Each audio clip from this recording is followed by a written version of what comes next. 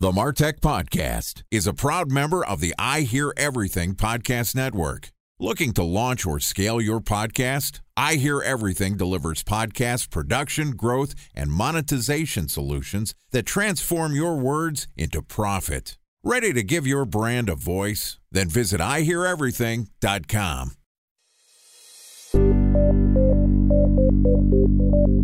From advertising to software as a service to data. Across all of our programs and clients, we've seen a 55 to 65% open rate. Getting brands authentically integrated into content performs better than TV advertising. Typical lifespan of an article is about 24 to 36 hours. If we're reaching out to the right person with the right message and a clear call to action, then it's just a matter of timing. Welcome to the MarTech Podcast, a Ben J. Schaap LLC production. In this podcast, you'll hear the stories of world-class marketers that use technology to drive business results and achieve career success. We'll unearth the real-world experiences of some of the brightest minds in the marketing and technology space so you can learn the tools, tips, and tricks they've learned along the way. Now here's the host of the MarTech Podcast, Benjamin Shapiro. Welcome to the MarTech Podcast. Today we're going to talk about minorities in technology and marketing. Joining us is Calvin Brown, who is a technology architect at Kairu Consulting. Calvin is a tech founder with experience managing global teams and multi-million dollar software deliverables. His software architecture background, coding capabilities, and keen understanding of the entire process of development help inform his mind, but also help him and his organization develop a competitive approach to developing apps for marketers. And today, Calvin and I are going to talk about his experience as a Black entrepreneur. All right, here's the first part of my conversation with Calvin Brown, technology architect at Kairu Consulting. Calvin, welcome to the MarTech Podcast. Thanks for having me. Excited to have you as a guest on the show. And I appreciate you reaching out, not only because you're a technologist, but because we get to talk about something that honestly is a little difficult for me to talking about race and minorities and technology and specifically in marketing. I want to start off on a positive note. You are a success story, period, full stop. You're also a successful Black entrepreneur, which is something that should be discussed and appreciated because I think that we all want there to be more minority representation, and part of that is creating great role models like yourself. So let's talk a little bit about your experience. Tell me how you got into technology and entrepreneurship and marketing. So I'm from a small town in Mississippi called Meridian, Mississippi, and I moved to quote unquote the big city, is Atlanta. That was the limits of my dreams at the time. And so I moved to pursue a career, what I thought was going to be fixing computer hardware. Through that, I met with a relative who wasn't even a close relative who was already doing software for the healthcare industry. I had a couple conversations. They allowed me to intern during the summer unpaid. And through that, I noticed that not only were they successful at what they were doing, it seemed really simple. It was very much like music. They would record or do something once and they would sell it multiple times, which was the draw for me as a 17-year-old kid saying, wow, this is pretty cool. I can do something once and it goes out to many people in the world. And so that was kind of my entry into the tech field, knowing nothing about it, having no particular advantages at all. I literally just took the little bit of information I learned in 2 months and said, hey, this is what I'm going to pursue. Almost blind ignorance. First off, when you moved to the big city, what happened to Oxford? What happened to Starkville? You're in Mississippi. Isn't that the big city? You had to move all the way to Atlanta? It is. Atlanta's way more supportive in that way. I don't think that I could have found the same community in those cities in Mississippi. I still don't think I can find those. It's the New York of the South, as far as I'm concerned. Yeah. Fan of Atlanta and budding tech scene there. We've had a fair amount of sponsors from Atlanta specifically. When you were making the move from a small town in Mississippi to a city with a budding technology industry, did you have a sense that you wanted to be an entrepreneur, that you had any interest in technology? What was it that interested you in that role and helped you sort of blossom the bud of your creativity and your entrepreneurship? It was really that representation of seeing someone who looked like me, who had a similar background, doing. And I had no interest whatsoever in owning a company. And had you explained this to me, my 18-year-old self, like, hey, this is all the stuff you're going to do during the day, I probably would have walked away then. Entrepreneurship is a really tough road to go through, but the option was the fact that I saw this working, and the things that I had as ideas in my head, I didn't know how they were going to work. So I was like, hey, this seems easier. I always tell the story, particularly among my friend group, that I didn't understand nepotism or any of these things before. I just thought like, hey, I'm probably smarter than that guy. He's doing it. I'm sure I could do it. That was literally my motivation. I don't think this person's doing it well. Let me do it. I didn't understand any of the keys to motivation or having a community around. I didn't understand any of those things. I just thought, hey, I'm smarter than that guy. I could probably do it. And so it happened out of necessity. I was contracting and I would do multiple contracts. This is before you can work from home, right? We were using dial-up at the time. And in doing so, my deal was that I would only contract myself for 6 hours because I would try to go to another contract. And eventually I started billing enough to where I got myself in tax trouble. And I was like, I need to formalize. So there was no aha moment like, hey, you need to start a company and hire these people and let them gray your hair. It was nothing like that. It was all just step after step after step. And then once it grows to a certain point and you're asked to do certain things, you have to scale. You have to have more people. You can't sustain a personal life at all because tech is always on. It's 24 hours a day. There's always something happening. So that was really how I got started. It was just incremental, really just all based on that seed that was planted. I saw someone doing it. I thought it was cool. I was like, hey, maybe I can do it. And here we are. It's 26 years later. So it starts off as a job. You're basically trying to make ends meet, and you start to develop some skills and you start to need to outsource. And so things start to formalize. And from the outset, you're from an environment and an area that didn't really provide you a lot of professional training. Did you feel like as you were starting to be successful, as you were starting to sort of find your niche and find your way in the entrepreneurial world, that your background as a Black entrepreneur was helping you? Was it something that was disadvantageous? A special thanks to our presenting sponsor, Mutinex. Ready to take your team from I think to I know? Then join brands like Samsung, ING, and Asahi who make better marketing decisions with Mutinex. Mutinex Growth OX, the marketing mix modeling platform that makes measuring ROI fast, easy, and cost-effective. Request a demo at mutinex.co. That's MUTINEX.co. Time for a 1-minute break to hear from our presenting sponsor, Mutinex.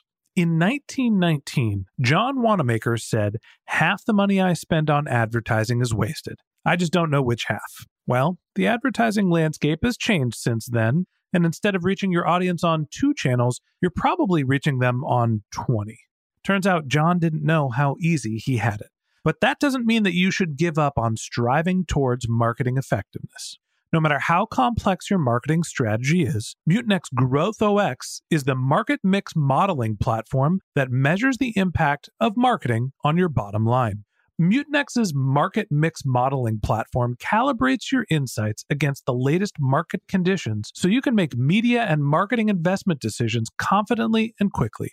Ready to take your team from I think to I know? Then join brands like Samsung, ING, and Asahi who make better marketing decisions with Mutinex. Mutinex Growth OX. Your best decision starts here. To learn more about Mutinex, go to mutinex.co. That's MUTINEX.co. Okay, here's the rest of today's interview. What did the role of race play in you becoming a successful entrepreneur? I don't think that it was a benefit per se. So the amount of times that I was asked what my parents did, like, hey, your dad in tech, all of that, there's just this unbelievable tone to it. Like, really? Man, you're really good at this. How is this a thing? Like, I've been asked any number of times about Columbia, Harvard, anything in Silicon Valley, name it. Like, you know, those guys, where are you from? Because when you tell people where you're from, they're trying to figure out the path. Like, how in the hell is this possible? And that question I don't see with some of my white peers. Now, I will say that talent plays a huge role. So in Malcolm Gladwell's The Outliers, he speaks about the amount of effort associated with it and timing are really huge with it. I'm really big on effort. I'm really big on quality, regardless to who's delivering. So I think those are kind of character traits that you need, but I don't think that it was a leg up. Now, someone may have had some compassion and say, hey, we don't have anyone in this space. They never said that to me. I have been kicked out of any number of projects and things like that. It's like, hey, we're good. I can't always attribute those things, and I don't want to, but I do know that the struggle of an entrepreneur is hard regardless. I don't care who's doing it. I think that there's just a little more to it because there's the idea that you have to believe, and not me, it's the people we're interacting with, that this is even possible. And maybe they haven't seen it before. So it has little to do with me and more to do with the people who you're pitching to. Have they seen it before? Do they even feel like it's possible? And so when you're doing collaborative efforts, which most software is, I'm not just building software for the sake of building it. The companies have to believe, they have to have seen it before. And with hundreds of products, I still get asked to this day, do you guys know how to do this? Hundreds of products, literally, for the world's largest company, up to the top 2. And like, you guys know how to do this? I don't think that that's happening. There's more of maybe a trust factor. And I think the trust comes in where they've just seen it before. I've seen it before. I think that is true for both sides. I think for those who will be listening to this, Black, minority tech people, them knowing that it's possible. And also those on the other side who are looking at it from a business perspective. We're here. This is how it's happening. We're doing the way that your bags get on the #1 airline in America is because I had the time to take on that project, right? And get scanned in and you get that text notification. That's because I architected that product. So those types of stories have to be told. You know, it's like, oh, wow, okay. It becomes normalized. Just like anything else that we see in society, it becomes normalized.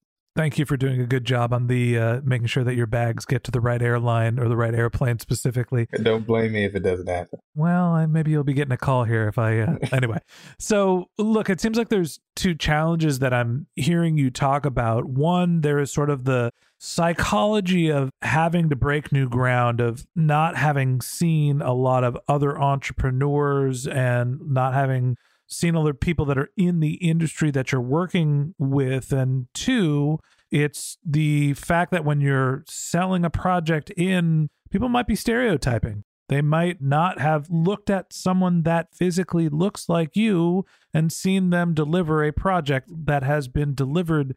How did you overcome those 2 specific obstacles? I'm not limited by other people's perception, right? So we all have some level of unconscious bias, right? That's just the way that things work. We were all raised in whatever conditions you were raised in. So we all have some level of unconscious bias. When it comes to overcoming it, I am all about the work. It's like a piece of art on your wall. You either like it or you don't. You know little about the artist if you walk into a gallery, right? And you just see a piece of art. You either like it or you don't. That's how I treat software. Does this fit your need? Is this what you're looking for, right? Does this fit your budget? These are really just check boxes, right? It's just, hey, does it fit? If you don't want it, then you have a competitor, right? Software is very flexible in that way. I can change the logos out and I can find someone who wants it. So I'm just more stubborn in that way. But I don't think that everybody has that temperament. So I have to be very careful to be the guy with locks who walks in space. I particularly care to have my hair like this. It has nothing to do with that, but I'm the first one, which is crazy. It's 2021. First one to be in space. It's like, oh man, you know that guy that's like some other guy that had locks. Like, no, I don't know that guy. But as if we have this tribe that we all get together and talk. There's no place where Oprah and Jay-Z hang out and all of this. And they share like this wisdom. It doesn't happen. It's just people who were just really determined to do that. But there can't just be one Oprah. I thought the place that Oprah and Jay-Z hang out was called Santa Barbara, but that's another story. Or their other house. Yeah. Right.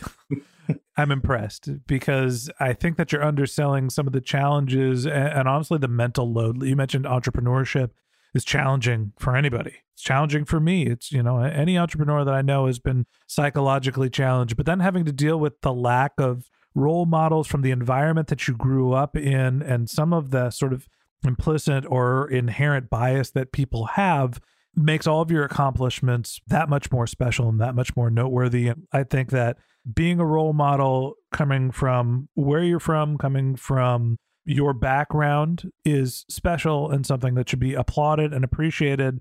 And I want to bring you back again tomorrow, and we're going to talk about some of the things that you're doing to support the community of minorities, of Black men in technology.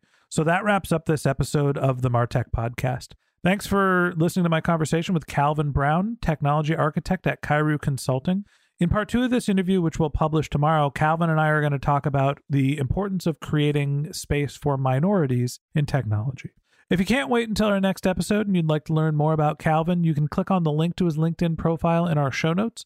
You can contact him on Twitter. His handle is IamCalvinBrown. That's IamCalvinBrown. Or you can visit his website, which is IamCalvinBrown.com. He's also got an ebook that's the 5 steps to hiring an app developer, which you can find at IamCalvinBrown.com. Just one more link in our show notes I'd like to tell you about. If you didn't have a chance to take notes while you were listening to this podcast, head over to martechpod.com, where we have summaries of all of our episodes and contact information for our guests. You can subscribe to our once-a-week newsletter, and you can even send us your topic suggestions or your marketing questions, which we'll answer live on our show. Of course, you can always reach out on social media. Our handle is martechpod, MARTECHPOD, on LinkedIn, Twitter, Instagram, and Facebook, or you can contact me directly. My handle is Ben J. Shap, BenjShap. And if you haven't subscribed yet and you want a daily stream of marketing and technology knowledge in your podcast feed, we're going to publish an episode every day this year. So hit the subscribe button in your podcast app and we'll be back in your feed tomorrow morning. All right, that's it for today. But until next time, my advice is to just focus on keeping your customers happy.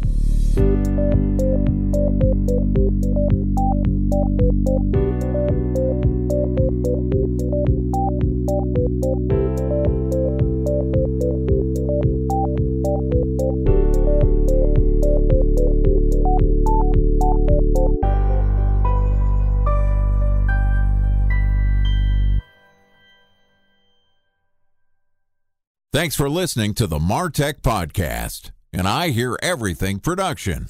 Looking to launch or scale a podcast like this one for your brand? Then visit iheareverything.com.